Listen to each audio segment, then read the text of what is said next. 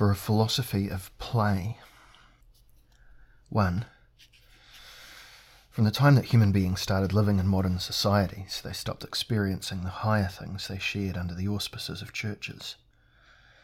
The social bond that holds members of modern nation-states together is composed of cultural and economic rather than religious strands.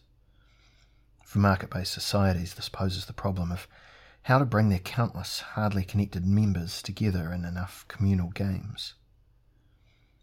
Today, when a large number of people gather together as a society to join in an open debate or as an audience at a performance, they usually remain as a gathering of strangers or near strangers who rely on some extra mutual goodwill to overcome their original unfamiliarity with each other. Unlike a community linked by faith and religious ritual, such a social assembly first has to demonstrate its sense of belonging. This secular, worldly connection is registered in events such as official civil ceremonies, which perform a kind of citizens' liturgy, in which society reconstitutes itself as an assembly in reality. When an assembly is constitutive, it means we are talking about rules for superior kinds of party games. The theme of the gathering is socially constitutive play as such. From a physical perspective, we learn what a democratic society means between two extreme points. One is the discretion of the polling booth, where freedom is manifested as the right to segregation. The other is the openness of a ceremonial hall, where freedom of assembly creates a kind of civic bodily warmth. Let's call it the democratic ether, in which, if all goes well, the feeling of communality is diffused. The result, incidentally, because some ceremonies, like elections, are rare events, is that gathering together into a society is an exception for society itself. As a rule, modern societies do not come face to face with themselves. If they stray from this rule, it is only because they have found a special occasion to appear before themselves. Such an occasion happens when particularly useful members of human society celebrate jubilees. If a theory of jubilees were ever developed, it would have to show how years with round numbers, the years distinguished by the mystery of zero, could be used to visualize the rules of the game, or, to put it more pompously, the basic values of a social federation with ritual intonation. Quote, "in the presence of the team gathered together here," end quote. Part of the character of jubilees is that the people attending the festivities offer the celebrant a chance to meet himself or herself. In the exceptional situation of ceremonies, what people have in common matters more than what divides them, and in that exceptional moments in which we can speak of real existing civility, what is usually unthinkable appears possible. A common approach to what makes people reflect when they come into the world and share the weight of reality. My question is whether the social bond can also be tied for a few moments in the act of thinking deeply, which is generally our loneliest, most abandoned state, furthest away from society. I would like to discover whether it is possible to touch on basic structures of existence in our times in a public meditation session. The exceptional state of contemplation can result in society as an assembly being reconstituted once more, to achieve better understanding of the present state of play with itself and the world. 2. Although I have not yet named the topic of this speech in these preparatory remarks, I have mentioned the key in which it will be introduced. Let me use the mood of ceremonial contemplation to present some ideas about play and games, insofar as philosophers are competent to speak about such subjects. This is not an accidental reference to a possible competence problem. Most of the history of Western ideas strongly rejects the relationship between the spirit of philosophy and the world of play, and it took major ruptures in the system of thought before a philosophical discussion about such an unphilosophical topic could emerge. Old metaphysics behaved partly as if it wanted to break through the game of appearances to reach a deeper, more stable reality, whose sublime state of standstill would be edifying for the human mind. Not to see the fleeting, the temporary, the playful aspect of the phenomenal world, or rather to desire and be capable of ignoring it. That was precisely what the splendid one-sidedness of the philosophical mind was based on. It remained blind to the active surface of the world, to save all its vision to look at the ideas, concepts and structures that populate the intelligible worlds. The intelligible netherworld only knows pure persistence as such. Its way of being is not that of sportive play, but that of essential survival. It contains no dancing, no flickering, no rule reversal, only the peace of the last principles. Insofar as humans' angelic potential for genuine knowledge is activated in their lifetime, an eternal light burns over the intellect that has glimpsed the intelligible world beyond, the capacity for pure intellectual perception. What gives the age of classical metaphysics its all-embracing vitality is the heady feeling of a success story for logic. It proclaims the joyful message of the triumph of the essential over the accidental, the reason over result, of the origin over the emanation.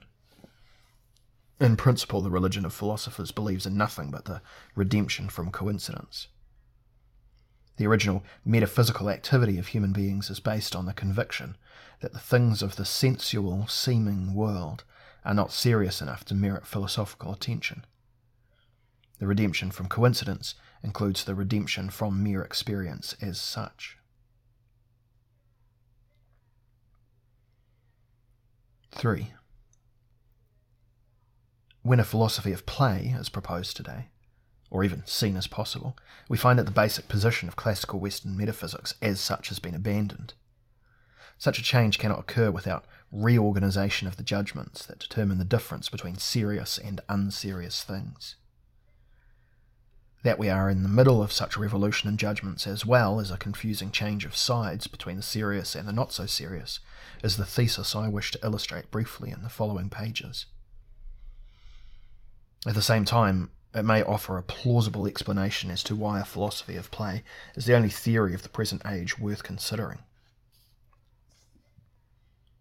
The great metamorphosis that modern thinkers pronounced in relation to the time-honoured discipline of love of knowledge was rightly redefined as an ambitious concept, the image of the Copernican turn. The best way to communicate the depth of the revolution that has led to the philosophical rehabilitation of chance in the past 200 years is by comparing it to the collapse of the world picture. Old metaphysics was in love with the eternal and the necessary that shines through the real, like pure light through a cloud. Modern thought, conversely, has been devoted to the quest for reality. This is now set against the backdrop of infinite possibilities involved in thinking. It could also be so different. Apart from psychological motives, the new desire to let the mind obtain a foothold in deeper levels of reality had a theoretical basis. For in modern times, the subject of cognition, the pervasive human being, increasingly appeared before himself or herself as the object of cognition. Modernity and self-referentiality, human or systemic, are only two aspects of the same case. Since then, philosophy has had to break every statement about being, and what exists into a statement about human beings. It began with the unpredictable, momentous turn towards the subject, connected with the work of Immanuel Kant, with the concept of transcendental philosophy, and with the irresistible rise of a new philosophical discipline that became anthropology. This turn yielded significant effects in the intellectual balance of the modern world. The naive boom in higher worlds severely obstructed its metaphysical needs from that time on. The desertion to the absolute was no longer easy to achieve. Modern human beings cannot simply do ontology, as in the age of Platonic academics and heavenly doctors. At best, all they have is scientific knowledge of the ontological animals that they are themselves. Whatever human beings may think about God and the world in the post-idealistic era, they can only do it wearing anthropological glasses, to remind them constantly that everything that appears before the intellectual eye has been through the human prism. It follows that nothing that exists can be manifested as purely in itself any longer. From that moment on, human beings, particularly as philosophizing beings, are condemned to themselves as they really are. They have to recognise themselves as impure condition of a reason that can no longer be called pure. It follows that the chance that created the world, that was previously called by the beautiful name creation, had already dealt a false hand to the intellect long before the latter reacted metaphysically and tried to avoid the evil game of becoming. Since the time the intellect became human and historical, all too human and all too historical, and realised its entanglement in what had become, it was in the middle of the game again, like someone who is always tricked and who at the same time takes the game in his own hand.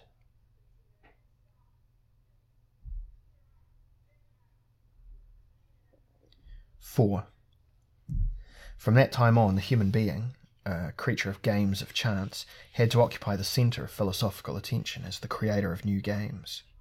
The anthropological turn broke the floodgates that were supposed to stockpile chance behind essential things, and the modern human subject was overwhelmed with a new, diverse set of responsibilities for what is accidental, factual, historical, local, and unique. One particular skill stands out from among these areas of competence that were suddenly highlighted with such strong emotions. Artistic competence as a deeply disturbing and challenging ability to create works of art. People of modern times consciously see works of art as the final justification of chance. And the work of art not only is the non-necessary real, but has also become necessary in some respects. What God omitted or forgot in the first creation is now retrieved by the force of human power. Even the stock of everything that exists is increased through creative acts. Human beings, as authors of works of art, the most superior kind of play, are reconciled with the unnecessary in an exemplary fashion. In art, the accidental is necessary for salvation, as it were. The subject that creates art is similar to the God of creation himself, who has accepted his own capriciousness, because from the abundant choice of possible worlds he chose to make a reality out of the present world and none other. On closer consideration, our world still gives an impression of being thrown together and improvised. But, as always, it still gets the best reviews in theological circles. The recipe for this is as old as the creation story itself. Anyone who has made anything in the world has to ensure that a self-made review is published and officially confirms that it was good. The modern turn to the subject enforces the turn to the human being as the originator of art. The artist as the person who gives meaning to meaningless things, is a redeemer of random chance.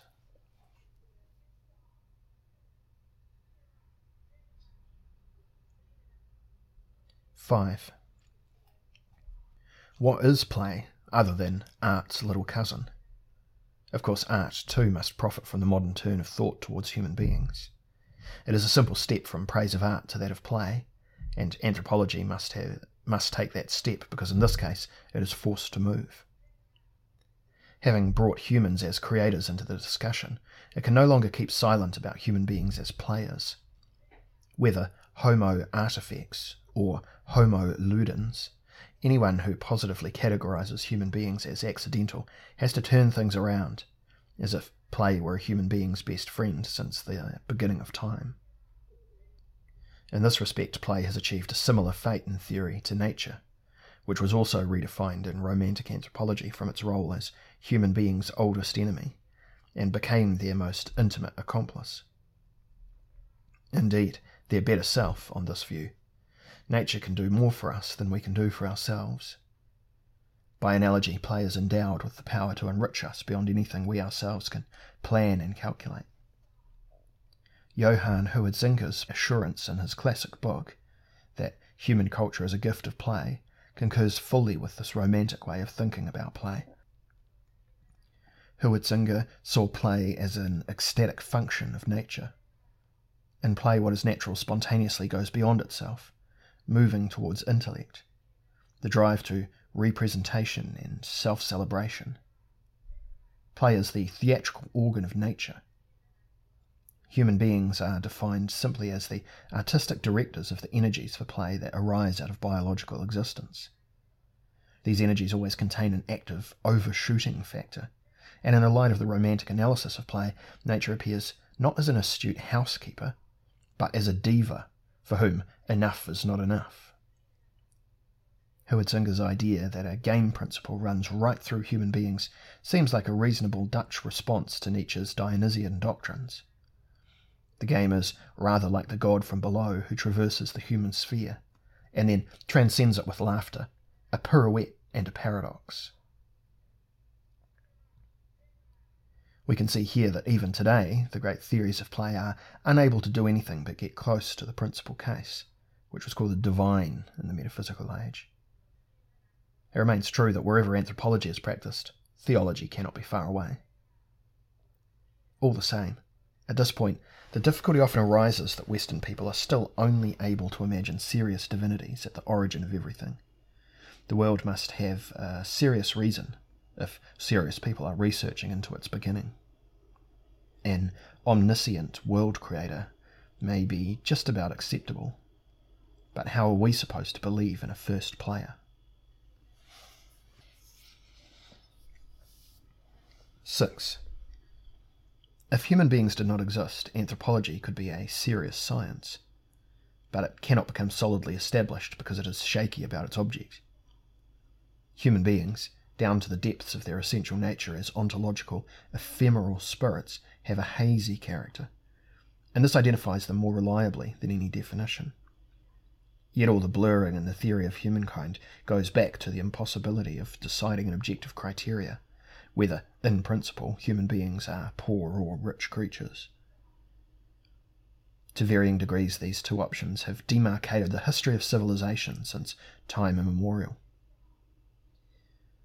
The thesis that has openly held sway for centuries speaks of humans as being born with deficits, as crooked sinners, as thinking reeds, as precarious late products of evolution, as pariahs of the universe, devoid of instincts, as slaves of the drive for self-preservation, as bare survival artists and as gloomy saviours. The antithesis, which is still mostly latent, represents a doctrine on human beings as creatures of luxury, as fireworks of being, as the fixed spot of cosmic consciousness raising, as finite gods, as poets of their own worlds, as serene procreators, and as brave profligates. Both these versions, which are difficult to relate back to each other, reflect different ethics and temperaments, and what is more, different logics, different rationalities, different ways of finding existential balance.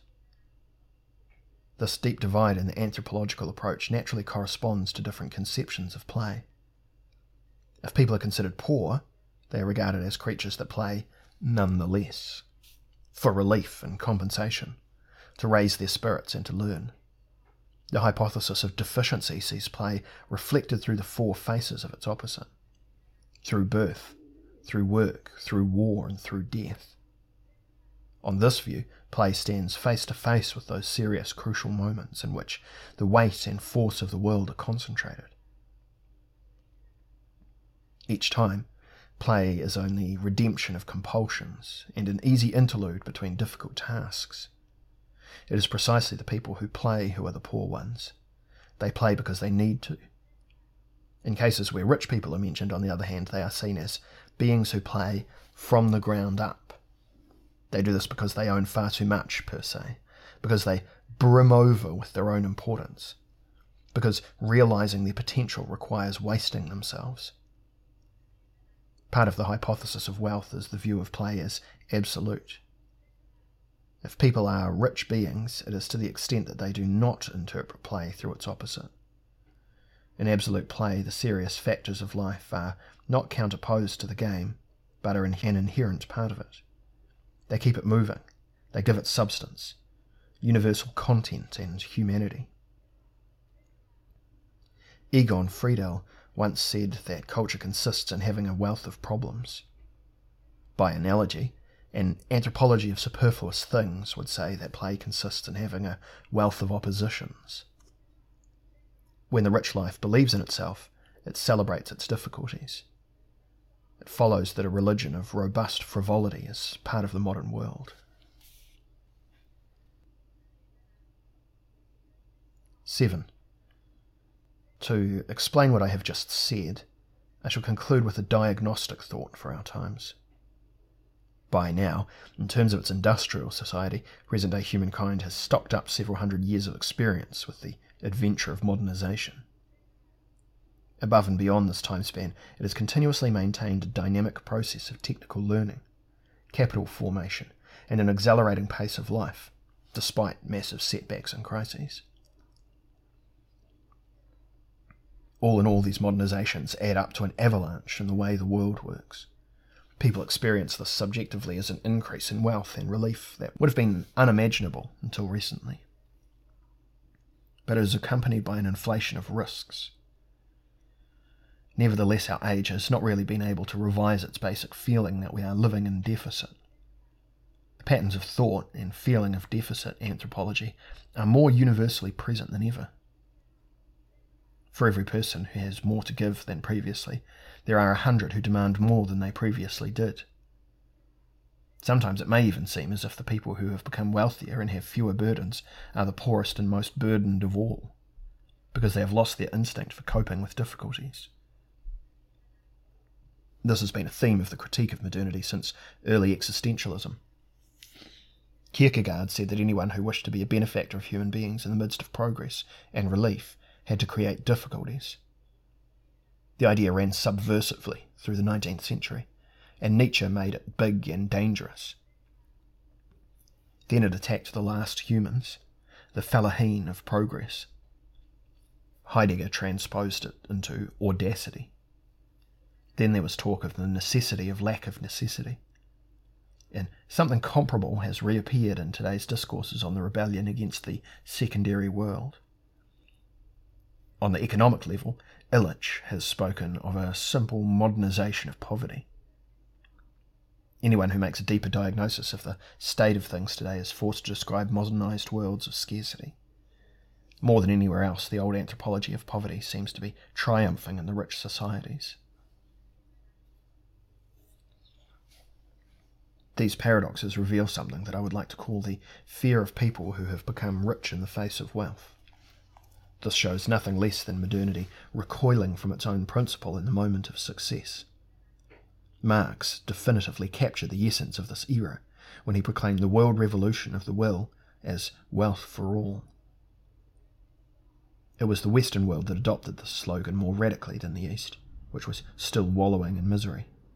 Yet the present discomfort about the rich life is shown by contemporary Westerners' deep fear of looking closely at their unparalleled situation in the history of civilization. There is a touch of embarrassment about oversized successes. Modern persons seem overwhelmed by the unshackling of wealth. They want to possess wealth, but not recognize it. They don't want to do without it, but they don't really want to grab it.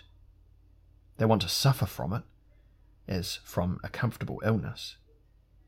Nobody wants to be guilty of or indebted to his or her wealth. In fact, sensitive people in particular feel morally shy about openly making the historically possible transition from scarcity to abundance as the main destiny of human life. Doesn't it seem like betraying the testimony of poverty theory, for which a high price was paid? Wouldn't it mean turning one's back on people whose lives are still hard and overburdened? And shouldn't openly betting on a rich life end in hubris? People who stick to poverty in rich societies still feel that a morality of abundance is immoral. For this reason we act blind to the obvious. That for our part of the world, the traditional justifications, whitewashing and compensations of the poor life are no longer valid. Things look bad for the cause of anthropology of poverty, even if the rich life has not won its case by any means. Despite all the evidence, the nouveau riche of modern times, which means us, do not really believe in the changed premises of existence at our particular moment of the world. The premium that the status of poor has enjoyed over the millennia is still too high, and we're still accustomed too much to the modest little form of soul that lives from compensation. Thinking oneself poor continues to bring fictitious profits, or at least fictitious claims to them. Wealth, however, involves an obligation, more than mere nobles are capable of. But the fact is that wealth does not involve an obligation. It liberates. It brings benefits. The rich life reveals itself in its overflowing. It has something to spare. It allows us to play a game with it. It offers games and it wants other lives, new lives to join the game in this world and in new worlds. Where wealth governs, there is no flood after us. What follows is the invitation to extended games. It was this, not least, that was meant by the Europeans' departure into modernity. In essence, the modern world was, and still is, an enterprise for overcoming poverty and wretchedness. This enterprise takes the form of a wager placed on the character of human beings. Anyone who takes up such a wager is betting on the assumption that, under the auspices of poverty, nothing can yet be revealed about how things stand between the human being and himself or herself. Wherever people seek the essence of modernity in this sense, there is an entrepreneur at work to obviate situations in which human beings can be explained and excused by what they lack. In a contemplative moment like that, it may be relevant to remember the revolutionary roots of our age. Since neoconservative miserabilism has gained ground, the generous substance of the modern age, transcending the morality of scarcity and moving towards a morality of abundance, is being rolled back more or less secretly everywhere. This defines the deep reactionary current of the present time. The psychopolitics of having nothing to spare is increasingly poisoning the prosperous societies on the planet. It is not clear whether this trend will continue. At least two things are required to stop it. Constantly repeating the question of where material and human wealth really comes from, and, as a result, initiating more extensive games on the occasion of every gathering at which people of our times celebrate and interpret themselves.